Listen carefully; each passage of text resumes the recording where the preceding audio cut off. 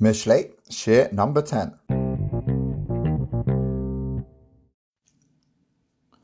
Chapter 3, Pasuk 13. Ashrei Adam Matza Chachma. Happy is the person who finds wisdom.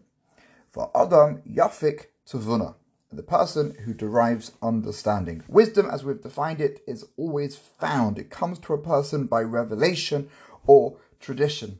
Its source is outside of himself, so it's not necessarily integrated with who you are at that moment. But once found, it then becomes his and part of who you are. But it's there.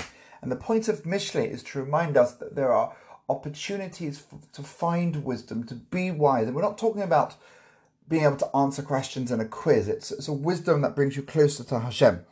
And that is available to everybody. Understanding, on the other hand, arises from a person's own intellectual resources. It's derived. So you can find wisdom and it's there, and then after you've found it and you've made it part of who you are, you then have the capacity for understanding. Why? Why is that an ashrei? Why is that a fortunate or a happiness? And the verse continues, always explains it. Ki toiv sachra mischar kosef. Its merchandise is better than the merchandise of silver. Umecharutz tevuasa. And better its gain than fine gold. This might be the source of the famous Mishnah in Pirkei Avos, which reads as follows. Rabbi Yossi ben Kisma said, I was once walking by the way when a man met me and saluted me, and I returned the salutation.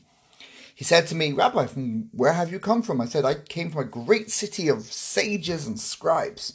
So he said back, if you're willing to dwell with us in our place, I will give you thousands of gold pieces and you'll be rich.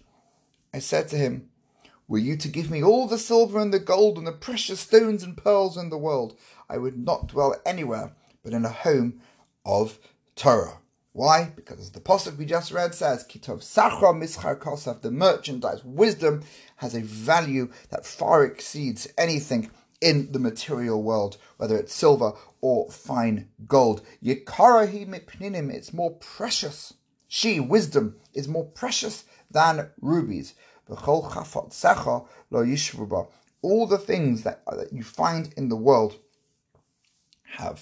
cannot be compared in value to the value of wisdom and Torah knowledge. Remember, because this is what allows you to live correctly, this is what allows you to be successful in life. The analogy of pearls is based on the fact that, like wisdom, pearls are found in an element that is not human, not on the earth, but in the sea. Wisdom is found not only in the earthly or the material aspect of things, but in the far more exalted spiritual sources. There's an analogy here between the world of pearls and wisdom. This is why it's worth giving up all one's human physical desires in order to attain it. Let's do one more pasuk.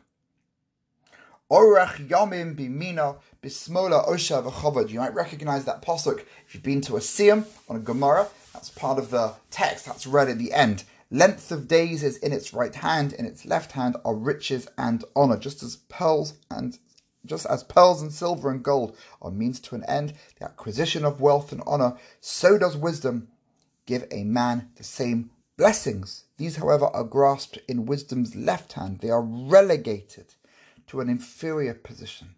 For in its right hand, wisdom holds a far more precious gift, length of days. So riches and honor, if you're a wise person, which is left, which is secondary, but length of days, but signifying both the best of this world and the life to come, which is eternal life with spiritual blessings. That is part of the ways. Well, let's just read one more pasuk, and please God will explain it tomorrow, because you recognize the pasuk. Deracheha darchei noam v'chol nesivoseha shalom eitz chaim hi lamachazikim ba v'somechehu me'usha. You've discovered where those lines come from. Let's learn them tomorrow. Have a great day.